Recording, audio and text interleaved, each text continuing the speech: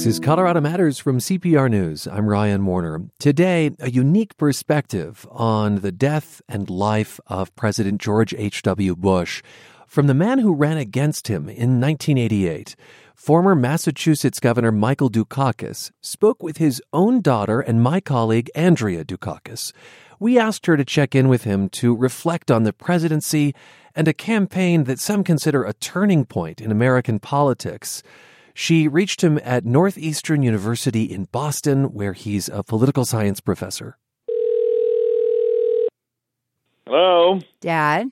Hi. Can you hear me? Clear as a bell. You got a great radio voice. Okay, you ever thought of going on a radio? Anyway. I don't think I've ever interviewed you before. No? No. Fire away, sweetie. How do you view Bush's presidency overall? Mixed. I thought he was a pretty mediocre domestic president. His strength was in foreign policy. There's no question about it. And for that, he deserves a lot of credit. Because he and Mikhail Gorbachev did something that a lot of people thought was impossible. They ended the Cold War. And especially for those of us who lived through decades of conflict between the United States and Russia, communism and capitalism, that was a remarkable achievement. And he deserves a lot of credit for it. And I hope people are going to remember this right now as we find ourselves sliding into another stupid Cold War, which is totally unnecessary, which will cost us trillions, and at a time when I think this world of ours has the capacity to sit down together, reason together, and create a world in which war is ruled out as a means for settling disputes between and among people and countries. And we're better than this. Let's talk about the Willie Horton ad, because in many ways that's become, what people remember about the 88 campaign. It was an effort to paint you as soft on crime. It talks about a furlough program that allowed inmates out of prison for a weekend furlough in Massachusetts. Willie Horton was the guy who got out on furlough. You were governor. He ended up raping a woman. He was black, and his mugshot was pictured on the ad. Many called the ad racist. I'm going to just play a bit first and then ask you about it. Bush supports the death penalty for first-degree murderers. Dukakis not only opposes the death penalty, he allowed first-degree murderers to have weekend passes from prison. One was Willie Horton, who murdered a boy in a robbery, stabbing him 19 times. Despite a life sentence, Horton received 10 weekend passes from prison. Horton fled, kidnapped a young couple, stabbing the man and repeatedly raping his girlfriend. Weekend prison passes. Dukakis on crime. What do you think about when you hear that ad? Well, first, that I did a very bad job of dealing with it in terms of the campaign itself. The fact of the matter was that this was a furlough program that had been started by a Republican governor in Massachusetts. And Ronald Reagan, when he was governor of California, had a furlough program. In fact, 2 of his furloughees went out and murdered people, and he defended the program. Not only that, but the Reagan-Bush administration had the most liberal furlough program in America. They weren't furloughing people for 72 hours. They were furloughing them for 45 days, and one of their furloughees went out and murdered a young pregnant mother in the Southwest. So why did you fight back? I never said that because I decided I was not going to respond to the Bush attack campaign because I wanted to run a positive campaign. We had a lot of polarization during the Reagan administration. I mean, there's this kind of notion that it was different then. It was a highly polarized period. And I thought it was time that the country was ready for something more positive, and I really believe that. Some pundits see the campaign as the start of this era of negative campaigning on presidential campaigns. Do you see it that way? No, the era of negative attacks in presidential campaigns began almost from the beginning of the Republic. Didn't happen during the first Washington term, but a very partisan press. I mean, the press didn't even make a pretense of being nonpartisan. Got very tough the second term around, and President Washington, as he was leaving office, expressed, his disgust for the process and this kind of thing. And by the time we got to the Jefferson-Adams feud, it was fully blown. Now, was it different? Yeah, it wasn't electronic, but it was very, very tough. So anybody who thinks that there was an era of civility back then and it's changed does not know anything about American history. Those were very, very tough campaigns. Okay.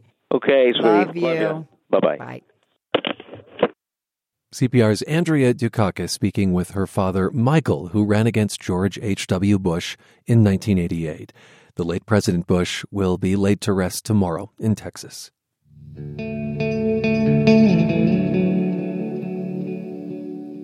The question of how the U.S. should handle asylum seekers is front and center with the migrant caravan at the southern border. Already, asylum claims can take years, and federal officials want to speed things up. CPR Justice reporter Allison Sherry has looked into a new policy getting a test run in Denver's immigration court. She explained how it works to CPR's Megan Verlee. So in the past, you would have probably gotten 3 or 4 or even 5 years to go through your asylum claim. You would get maybe a year to find a lawyer and another year to fill out certain paperwork. There's all these different proceedings. Now, DOJ is saying they want all of this to happen within 365 days, everything to be wrapped up. So let's say you came from Guatemala, you're living in Denver. Your first court hearing is 2 or 3 months after you've arrived. That's the first time you're hearing anything. You're hearing what asylum even is, how to apply for it, and you're getting these orders and these dates from the Department of Justice.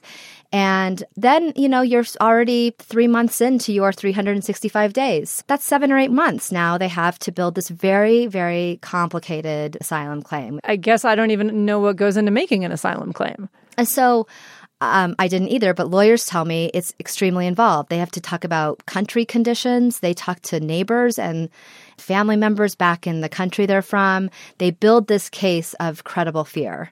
And it can be police records. Things need to be notarized and requested. So it can take a lawyer up to 100 hours of work for one asylum claim. And it sounds like now all the deadlines to do that work are vastly shortened under this pilot program. And most people are not going to have the $8,000 to $10,000 right when they get here to pay a lawyer to do this. Some lawyers are setting up monthly payment plans and that sort of thing. But, in the old days, having 3 or 4 years was a lot more feasible to do this kind of thing than 365 days. Okay, so the immigration lawyers say not nearly enough time. What does the Justice Department say about this? So the Justice Department says 365 days should be enough time to build this case and to hear it out. Now, I think the proof is going to be in about 8 or 9 months when all of these people who've had their first court appearance in October and there's this new pilot program are going to have their final asylum hearing. Now, those hearings usually are like there's 1 or 2 people a day that a judge will hear from. They're long, they're 2 or 3 hours. Lawyers have told me some of those are now 40, 50, 60 people a day are scheduled for those final hearings, which is just vastly bigger than what they're doing now. So I don't know how that's going to work. And I don't even know if judges are going to punt cases, I don't know. Hearings that before might have taken 4 hours, it sounds like are scheduled for 10, 15 minutes? Yeah, I just don't know how that's going to work because asylum cases, as I said, are extremely complicated. So if the Department of Justice is saying this is going to be fair, lawyers are saying, how can it be fair if they're going to get 10 or 15 minutes and not 3 or 4 hours? I talked to one lawyer who represented somebody and it took all day and they didn't even finish in a single day. And so that hearing was pushed to 2 years later. So this person is in the middle of their asylum case and they have a 2-year wait between one hearing and the other. So that's kind of how crazy and backlogged everything is. I understand you actually went to see the beginning of this pilot program in action in October when the first families that will be enrolled in it had their first day in court. What was that scene like? It was crowded. It was kind of standing room only in this courtroom, and then they had an overflow room. There were a lot of children there. They pushed in a cart with coloring books so the kids would kind of stay quiet. There were some volunteer lawyers interpreting. Some of the lawyers were trying to give out lists of lawyers who are taking some of these pro bono cases. But it was quite chaotic. And I think if you're one of 60 or 70 people getting your rights and paperwork thrown at you, it's not going to be as clear as if, you had individual attention even for 15 or 20 minutes. Why do you think the Justice Department is taking this step of trying to get families through the system faster?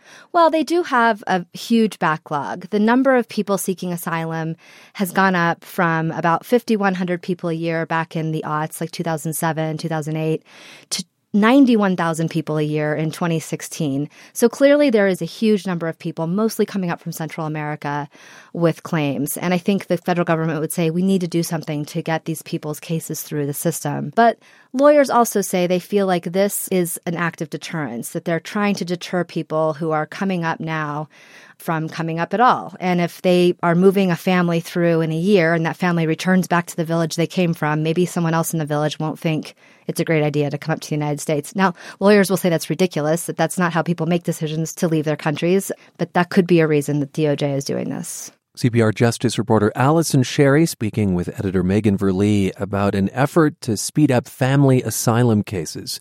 The Department of Justice is using Denver's immigration courts to test it. The A-line to Denver International Airport had a rough start in 2016. Trains broke down more than once that year, earning it an unreliable reputation. Is the A-line working today? RTD's train to the plane. Wait for it. No. Kyle Clark there from 9 News. These days, the A-line is doing much better overall. It carries some 600,000 riders a month. Its on-time rate is around 97%. Why, then, is the Federal Railroad Administration threatening to shut it down? CPR's Nathaniel Miner covers RTD. Hi there. Hey, Ryan. Why are the feds threatening to shut down an A-line that in many ways is running smoothly? So stop me if you've heard this before, but it's an issue with the crossing gates. Regulators say they sometimes come down too early and stay down too long, at least longer than they were designed to. And that's been happening since this line opened 2.5 years ago.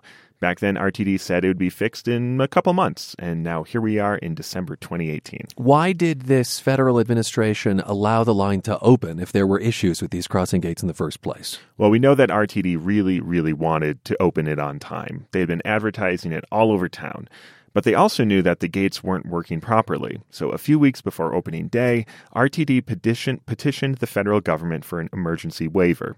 And they got it. Okay. But the FRA required flaggers to be stationed at each and every grade crossing. These are the men and women holding flags and in between, like sitting in those lawn chairs, right, by the crossings. Of course, when we talk about crossings, fundamentally, we're talking about the safety of passing cars and the avoidance of collisions.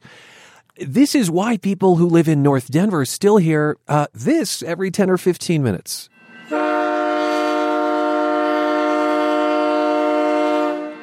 Exactly. And that train horn, those are driving people crazy. But until these issues are resolved, the FRA is requiring them every time a train approaches a crossing gate. Why don't we get to some listener questions here, Nathaniel? This is Rob Bender. He commutes on the A-line. Now it's been 2 years. Is it not as simple as computer programming, or what's going on? I guess it's my question. I gather it's not as straightforward as rewriting some code. It is not. Okay. Fundamentally, there's a disagreement over whether the crossing gates need to be fixed at all. Oh, there's not even agreement that this is a problem. Exactly. Okay. So the feds say the real problem is they're not meeting the standard laid out in the latest waiver to keep it running. The contractor that built and operates the line, they totally disagree. They say the crossing gates are working fine and that the FRA is holding them to an unreasonable standard. But really, it's the FRA that's the judge and jury here, so it's their opinion that really matters. Okay, another question from the audience. This is Mark Evans of Denver. Who is really to blame here? I mean, part of me is like, just fire everybody. get somebody in there. This is the epitome of a solved problem. He wants to hear you're fired. You're fired. Okay. So let's take that last part. Yes, train crossings have been around for a long, long time. But there's some new wrinkles here with this particular line. And it goes back to this commuter train accident in California 10 years ago. 25 people died. And after that, Congress passed a law raising standards for how commuter and freight rail operate. New standards. And that new standard is called positive train control. It's supposed to help prevent accidents by connecting the entire system. So there's a command center, there's wayside buildings, there's crossings and trains. All of those different pieces, they're all connected, communicating, talking to each other. Think about it as going from like a rotary telephone to a smartphone. For young listeners, when you watch It's a Wonderful Life this Christmas, you'll see a rotary phone if you've never been exposed to such a thing. Yes, exactly. There's one on Mr. Potter's desk. But anyway, so positive train control. For crossings in particular, the way that those worked for a long time is that a train would hit a certain section of track before the crossing, and that section would send a message, either mechanically or electronically, to the crossing saying, hey, train's coming. Gates come down. Yeah. Yep. And then the train comes through. This new system, everything's connected with GPS and Wi-Fi. So all of those different systems need to work for the crossings to work. I mean, presumably there's an upside to that complexity? Yeah, it's supposed to be safer. So, for instance, if an operator's going too fast, the command center knows that because they're connected, and they can remotely slow down the train. Well, so railroads have been trying to implement different types of systems over the last decade that would meet this new standard. Again, to avoid the kind of thing that happened in California, which was so deadly. And RTD's A-Line is one of these systems. Ding, ding, ding. Yep. The A-Line is the first commuter rail line in the country to build in a smart signaling system. Everyone else is retrofitting. So RTD's system is kind of an unfortunate pioneer. An unfortunate pioneer. That's the book you'll write about this someday. Let's get back to Mark's first question. Who is to blame here? Where does responsibility lie? I don't know. The FRA and the RTD both say the contractor needs to fix this. The contractor says, nope, it's working fine. So there's lawsuits flying around right now, and maybe one day we'll get a judge's opinion. But like I said earlier, the FRA is the regulator. It's their opinion that really matters. Okay, and they are the ones threatening potentially to shut down the A-Line. Is that just posturing, would you say? It could be. I don't know that anyone really wants to see this train shut down. It's a big success by many measures. Yeah. But the FRA won't talk beyond this letter that they sent a couple of weeks ago.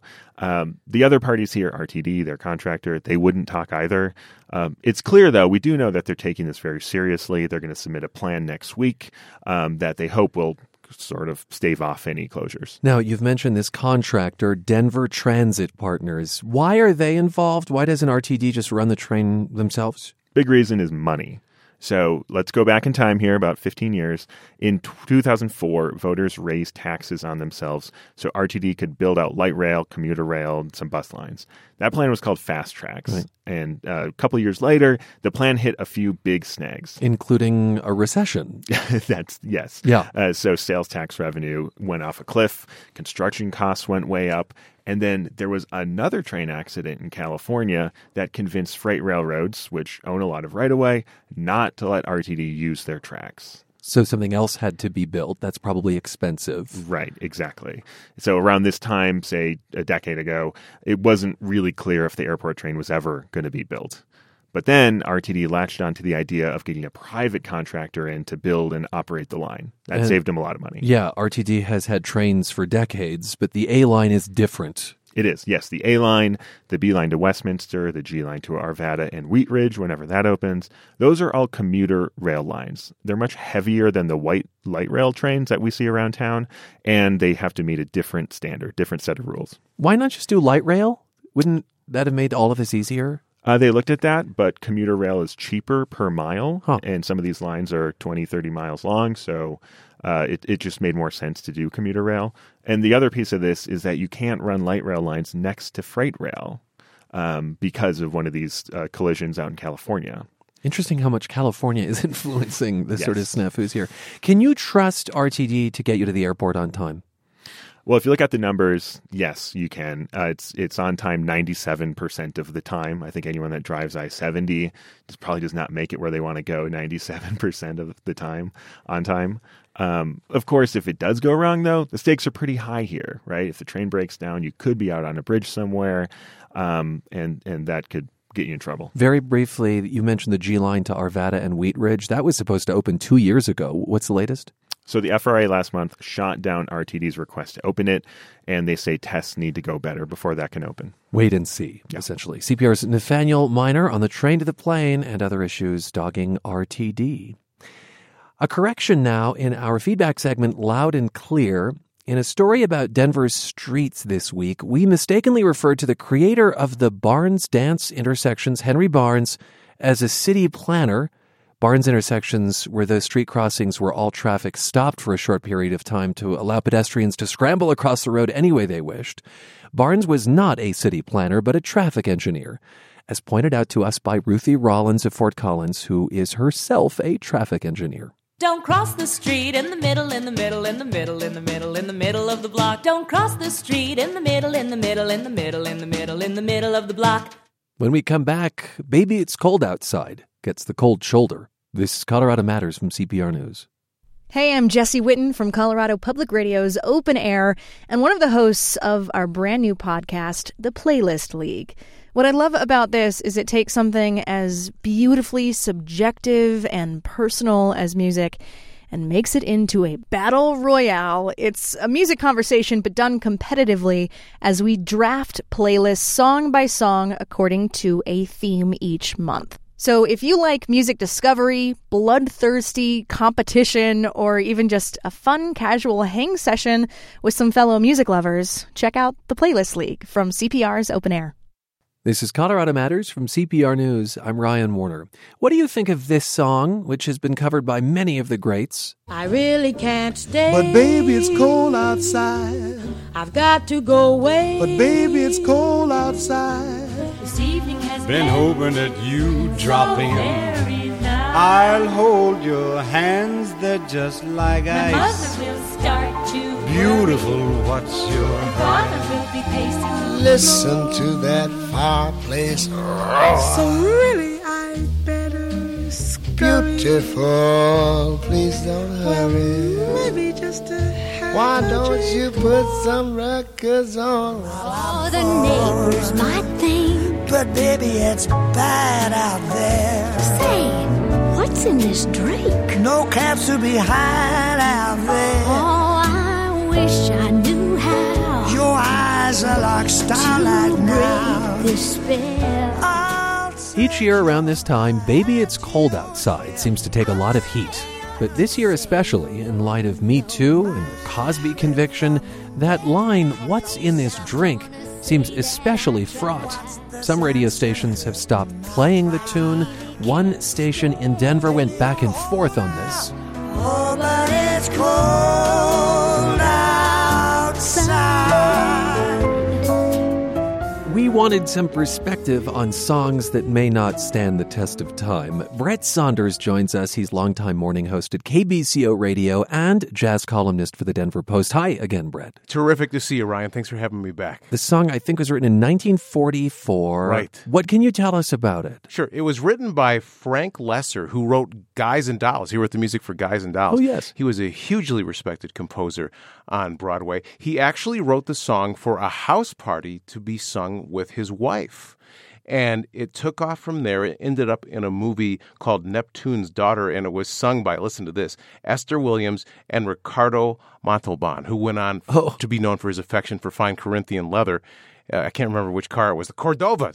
He did car commercials, and he was on Fantasy Island, too. And then Esther Williams was like the swimming Right. Magnificent talent. Okay. So they both performed the song in this film, Neptune's Daughter, and it went on to win the Academy Award for Best Song. And no one remembers that movie. It's interesting. Everyone remembers the song. I didn't know until we talked yesterday, and I looked it up. What do you think of this song, Baby It's Cold Outside? I think it's relatively, in my opinion, a relatively trivial song. It's a bit of light entertainment. I mean, I think I can survive the holiday season without hearing it. You know, I have levels of tolerance for different songs. I think The Little Drummer Boy is the most monotonous holiday song. I'm not talking about the sentiment. I'm actually talking about the actual monotony of the record. Baby It's Cold Outside for me is kind of in the lower echelon of holiday classics. You were shrewd to point out to me before we went on the air that it's not even a Christmas song, really. It's not even a holiday song. It's a cold weather song. It's a cold song. It could be a February song. It could absolutely be in Colorado 8 or 9 months out of the year. The song would apply, especially in the high country. A Denver radio station that plays only holiday music this time of year announced that it had pulled the song, citing listener concerns, and then it threw a poll up asking if it had made the right decision. 15,000 people replied, and 95% of them disagreed with the decision. That is, they wanted Baby It's Cold Outside. Does that surprise you? It doesn't, because the song, I mentioned tradition. People don't like being told that something's being removed from whatever their tradition is. And if it's a holiday tradition or something else, they might not even love that song, but they know that that song has been there. It's been a part of their lives. I know of a version that I think is particularly nice from Willie Nelson and Norah Jones. And that thing that you just played with Dolly Parton sounded pretty good. And Dean Martin, I mean, since the 1940s, it's been part of the American fabric. So I can see where people might be excited to hear it or look forward to hear it.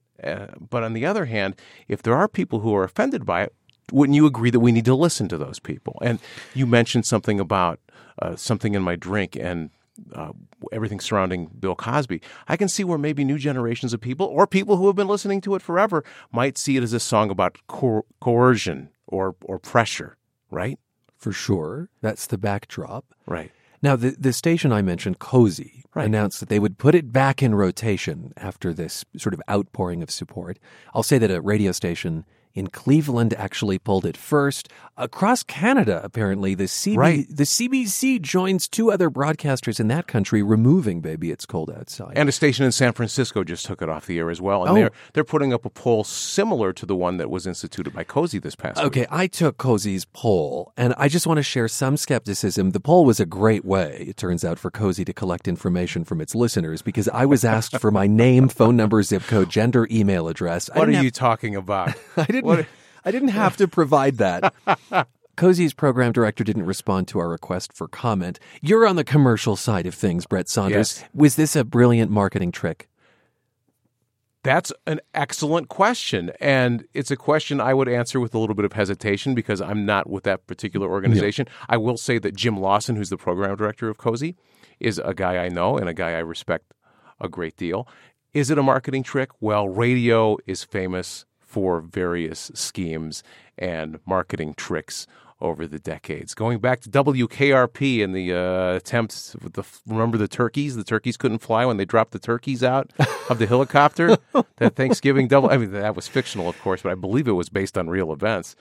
You wouldn't be surprised in any case. I would not be surprised, but I also would not speak for those people. Now, more recently, artists have tried to modernize Baby It's Cold Outside. I think of Colorado's own Nathaniel Rateliff, who did a duet with Julie Davis that reversed the roles. I simply must go. Baby, it's cold outside. The answer is no.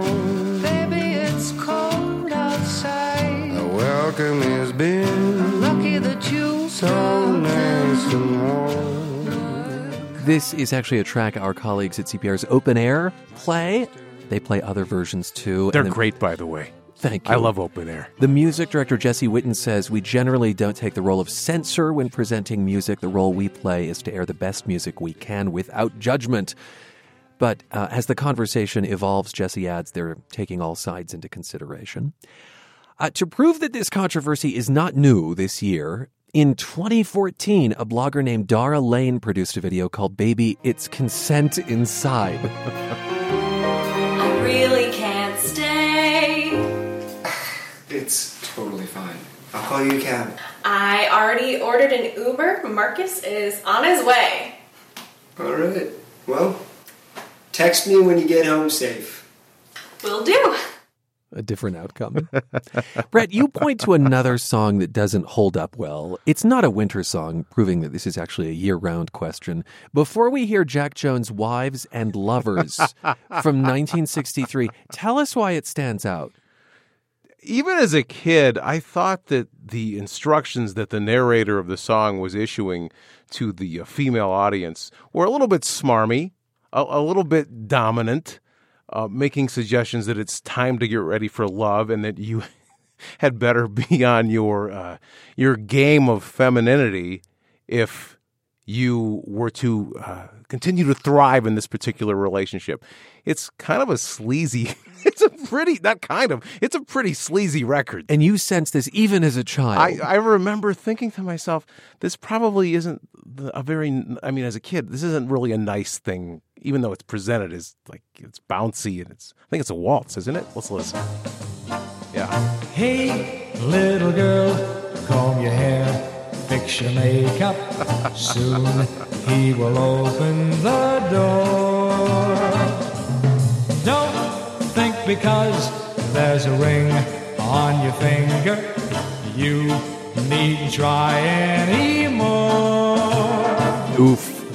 We have just a few seconds. Has KBCO ever told you there's a song you can't play? No, I like what Jesse Whitten said, and that is we try to play the best music for our listeners. It's that simple. Brett Saunders, morning host on KBCO. He also writes a jazz column for the Denver Post, and we talked about the thorniness of Baby It's Cold Outside. Happy holidays. Happy everything, Ryan. This is Colorado Matters from CPR News. Thanks, Brett.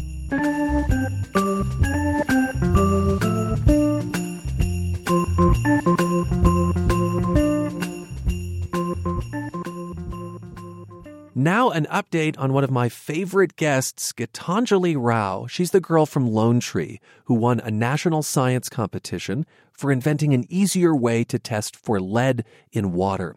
She's now 12 and in the 8th grade, and she has been honored again. Forbes has named her to its 30 under 30 list in the science category. She's the youngest winner. I first spoke with Gitanjali last year when she was named America's top young scientist by 3M. Gitanjali, welcome to the program. Thank you for having me. What inspired you to work with lead in water? So I have been following the Flint water crisis for about 2 years now, and I thought about creating a device when I saw my parents testing for lead in our water using the test strips, and I realized that it wasn't a reliable process, and I wanted to do something to change this not only for my parents, but for the residents of Flint and places like Flint around the world. This means you started paying attention to the Flint crisis when you were about 9, I gather. Yes. Wow, okay. And right now, if you want to test your water, you buy these strips, and what doesn't quite work about them, do you think? So there are two main ways to test for lead in our water, or just water quality in general. One is the test strips, and the other one is sending our water off to the EPA. The test strips, on one hand, are easy to use and fast, but they're not accurate, and sending our water off to the EPA is accurate, but it's expensive. It requires expensive equipment and is time-consuming. And so your invention is called? Tethys. Tethys, after the Greek goddess of fresh water, is that right? Yes. And you've got one here. Mm-hmm. This is a plastic box, and this connects to your smartphone? Yes. Okay. Yeah. And it connects to your smartphone to display the results of safe water status, slightly contaminated, or critical. So you just attach a disposable cartridge to the device itself and dip the cartridge in the water you wish to test.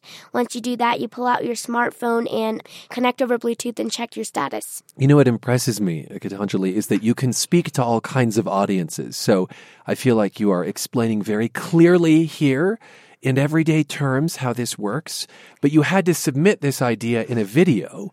And, that was to a different audience. Yes. That's to the folks at the contest. I have to just play a bit of your video here. My solution proposes using nanotube-based sensors that detect the presence of lead in its compounds. Due to the sensitivity and conductivity of carbon nanotube structures, this sensor can detect lead faster than any other current techniques. Why are you talking so fast? Well, I had to smush a lot of information into 1 to 2 minutes. And you had to get in a lot of science. You had to demonstrate to the judges that you knew what you were talking about. Yes, I did. So from that video, you were selected as a finalist and assigned a mentor, Dr. Kathleen Schaefer, who works at 3M, the company that sponsors this National Young Scientist Contest. What sorts of things did she help you with? My mentor helped me originally with introducing me to nanotube simulation, and she also helped me refine my experimentation plans and make sure I had all the safety and disposal requirements into consideration as well, since those are also important aspects. So not to be exposed to it, right? Yeah. You put the Tethys together, and you needed the types of tools that scientists have, like a lab and even a 3D printer. So you went to your teachers. What did they think? How did they help? I got a lot of help from my school, STEM School Highlands Ranch. First of all, they helped me 3D print the outer cover of my device and my cartridge. One of my other computer science teacher helped me develop my user interface further, making it more user-friendly, of course. That's the app, in other words, yes, the user interface of the app, so that it makes sense to people. Yeah. Mm-hmm. And one of the high school chemistry teachers allowed me to use her chemistry lab in order to perform my tests. And the end result is that you won $25,000. Yes. What are you going to do with that money? With most of the money, I plan to continue evolving my device. With the rest of the money, I plan to give back to the organizations I volunteer for, such as Children's Kindness Network. And I would also like to put the rest into my college funds. Into college. You're so sensible. What do you think you'll study? I want to go to MIT to study genetics and epidemiology, since they allow me to look at different approaches to solve real-world problems out there today. Sounds like you've prepared that. Someone has asked you that before. I can just tell. Gitanjali, thanks for being with us. Thank you. Gitanjali Rao. Since our interview last year, she tells us she's made the testing device smaller and easier to use. She's also working with Denver Water in their water quality research lab to further improve the test's accuracy.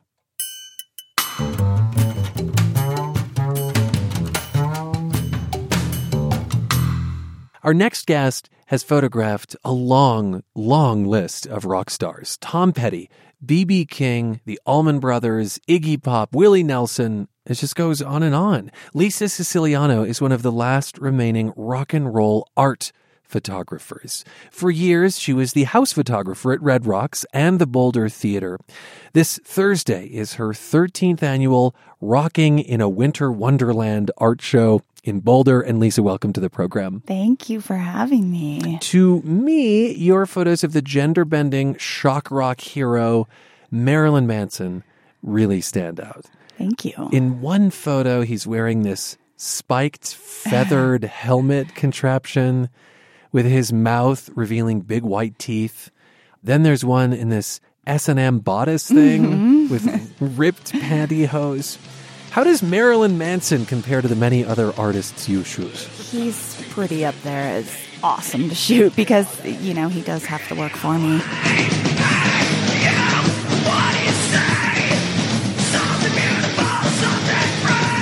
He really likes having his photo taken as well. He's one of the few people that lets you shoot the entire show sometimes, and that doesn't happen very often. Oh, is it usually that you get a window? You do. You get 1 to 3 songs generally. There have been a couple times where I've had 60 seconds to shoot.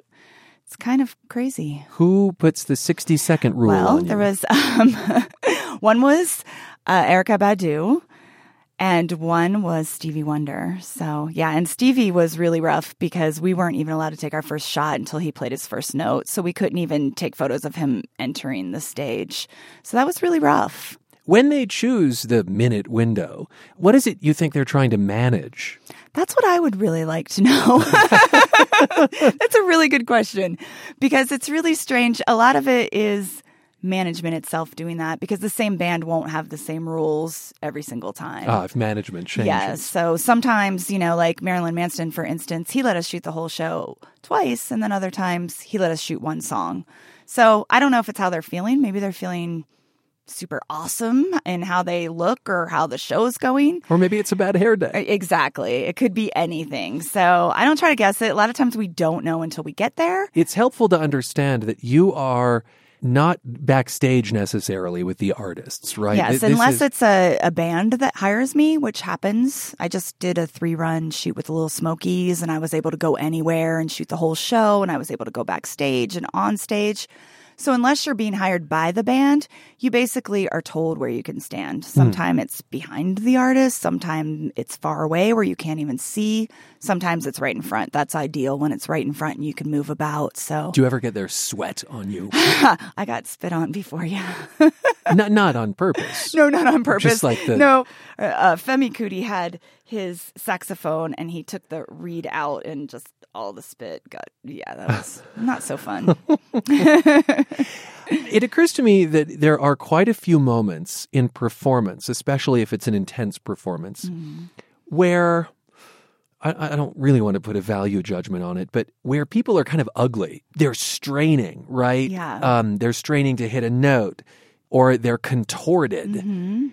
Is that something that you aim to preserve, or is that something that you hope to move past and catch something pretty? It depends on the artist. I feel like every artist is different. A lot of times I try to capture the in-between moments, the quiet moments.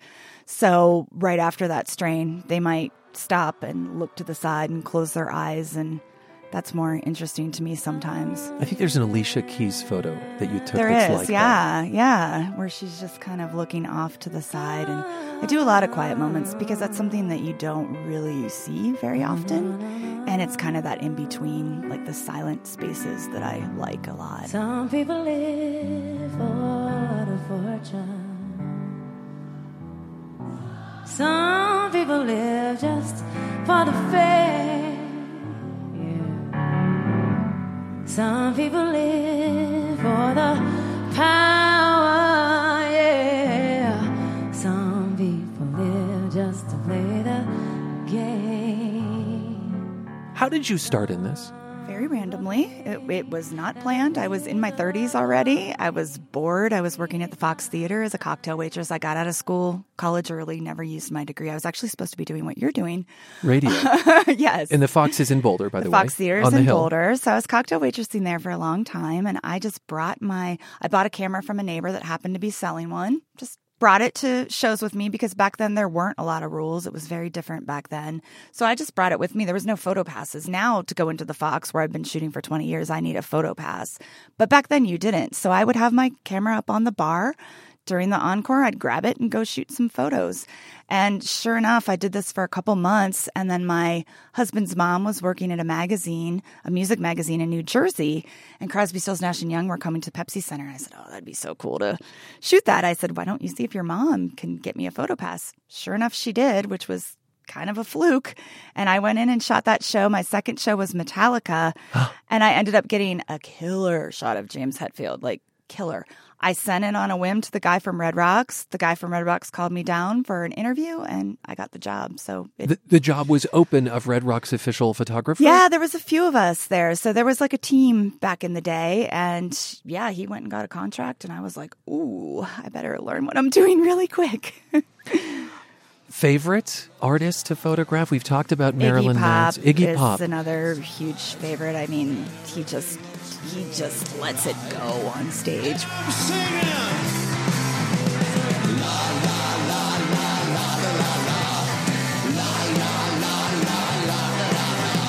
Slash is another person that I love to shoot. The guitarist. The guitarist, yeah. There's been quite a few. I don't like shooting jam bands because it doesn't really go with my style. What I like is when I can focus in on one person and kind of isolate them in a portrait. So I love blues singers, Etta James, B.B. King, Willie Nelson. But jam bands, which are incredibly popular, of course, in Colorado between The Dead, String Cheese Incident, Fish. Mm-hmm. There's just too much going on for stage. For my style. Or maybe too little. Both. Okay. It doesn't lend itself to my style. Having done it for as long as I have a specific style, and I know kind of which bands work for me and which bands don't. You're listening to Colorado Matters. I'm Ryan Warner, and we're speaking with longtime rock and roll art photographer Lisa Siciliano. She was the house photographer at Red Rocks for a decade, and her upcoming annual rock art show is this week in Boulder. You say that you have a style. How would you describe your style? Black and white for sure, and film always, right? It's all film, yeah. It's all 100% black and white film, and it's very minimalistic. Why film? Still today. Yeah. It's so retro. I feel like it has an aesthetic that you can't copy with anything else. Like it's how some people like to record music on analog as opposed to digital. It just has a quality with shadows, especially, that I really, really love. It just really brings the deep shadows in people's faces and hands out. And I also like how it slows me down because I really need to think about what I'm doing when I'm shooting film. So I'm not going to go out there and just stick the camera above my head and just start firing away. I'm actually really looking for a moment. You're being mindful of how much film you're using because that's expensive. It's also painstaking because you have to take the film out and replace it. Exactly. That's the only bummer about film. There are some drawbacks, and sure enough, someone will come do a solo right in front of me right when my film runs out. And I'm like, Argh. And it's always the time, too. I mean, I've changed millions of rolls of film, and it's always that time if, Slash is right in front of you that you're fumbling with the film and can't get it across. But I still wouldn't trade it. What is the picture or artist that got away? Well, Lemmy from Motorhead, because I've had photo passes to shoot him 3 times and he was just too ill to come. So I missed it 3 times, and that's a real bummer. I mean, David Bowie's another one, but I never got that close to David Bowie. But Lemmy, I actually had the pass in my pocket and he wasn't able to make it. And I feel like both of those artists would really lend themselves to what I do. I feel like in pop music especially, there's real emphasis placed on how a singer or musician looks. Mm-hmm. I guess I just want you to reflect on that a little bit. Like the talent, the musical talent versus the looks. Yeah, I haven't had the chance to shoot a lot of pop artists. I did want to shoot Adele because I felt like, especially with black and white, it would just be really gorgeous with her facial aesthetics. And she didn't let anyone shoot her, unfortunately. Oh, really? But yeah, it was kind of a bummer because she's so gorgeous. This was at Red Rocks? It was at Pepsi Center. At Pepsi Center. Actually. Red Rocks is such a small venue for someone like right? Adele now. I know. So I think for me, it doesn't matter. Like, Lemmy is not a good-looking guy. I don't know if you've ever seen him, but he's rough and he's got, wrinkles and a big mole. But to me, that's just amazing looking. I don't need perfect. Do you feel like you get into a rhythm with the music? Absolutely, yeah. And there's certain people that I just have not been able to find that rhythm with. Queens of the Stone Age is a band that I've shot 3 times now, and I love their music, but there's something about the way they move that I kind of can't really find it.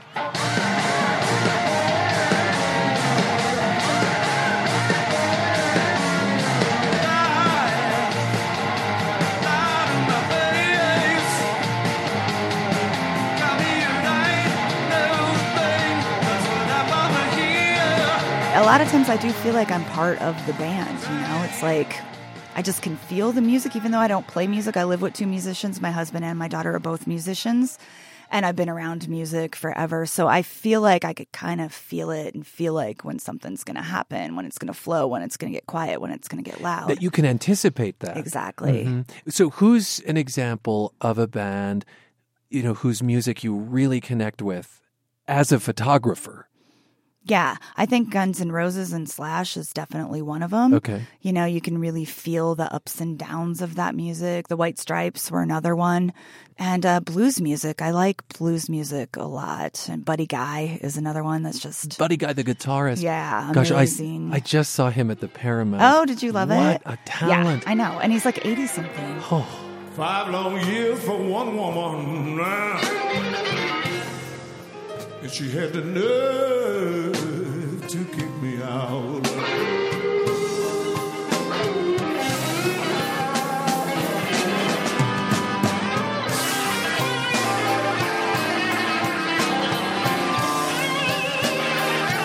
Okay, leave us with this great story. Okay. You're putting on your 13th annual Rock Art Show in Boulder, selling prints of your concert photos. And this show has kind of humble beginnings. Very humble. Yes, when it started 13 years ago, we were extremely poor at the time. And I was just, my career was in its infancy. And my daughter was 3 years old, and we needed to buy Christmas gifts. And a friend of mine said, you know what? Why don't you come over with your darkroom seconds? So all the stuff in my darkroom that I was just printing for fun, that was just laying around in my darkroom, why don't you bring those over? We'll hang a few. We'll invite people over, and we'll sell the darkroom prints. And we did that. I made like $800. It was a big success. Christmas gifts for daughter covered? Christmas gifts for daughter were covered. It was amazing. And other people got to get gifts too, because it's really nice to give someone something that's very personal to them. Like, oh, we went to this show together at Red Rocks and it was an amazing experience. And here's a picture from that show. And it's only grown since then. It has, yeah. Well, I have to say, it was a gift just to see your photograph of Florence Welch, of Florence and the Machine. She is in this long, flowy, white gown of some kind or dress, and you have caught her as the material is almost enrobing her mid-spin on stage. Yeah, it's ghostly. Amazing. She's one of those ones, too, that just really lends herself to photographs. Thanks for being with us. Thank you for having me. Run fast for your mother, run fast for your father, run for your children, for your sisters.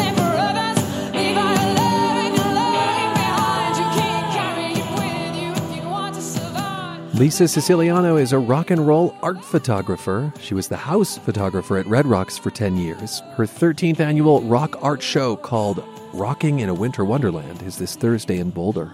I'm Ryan Warner. This is Colorado Matters from CPR News.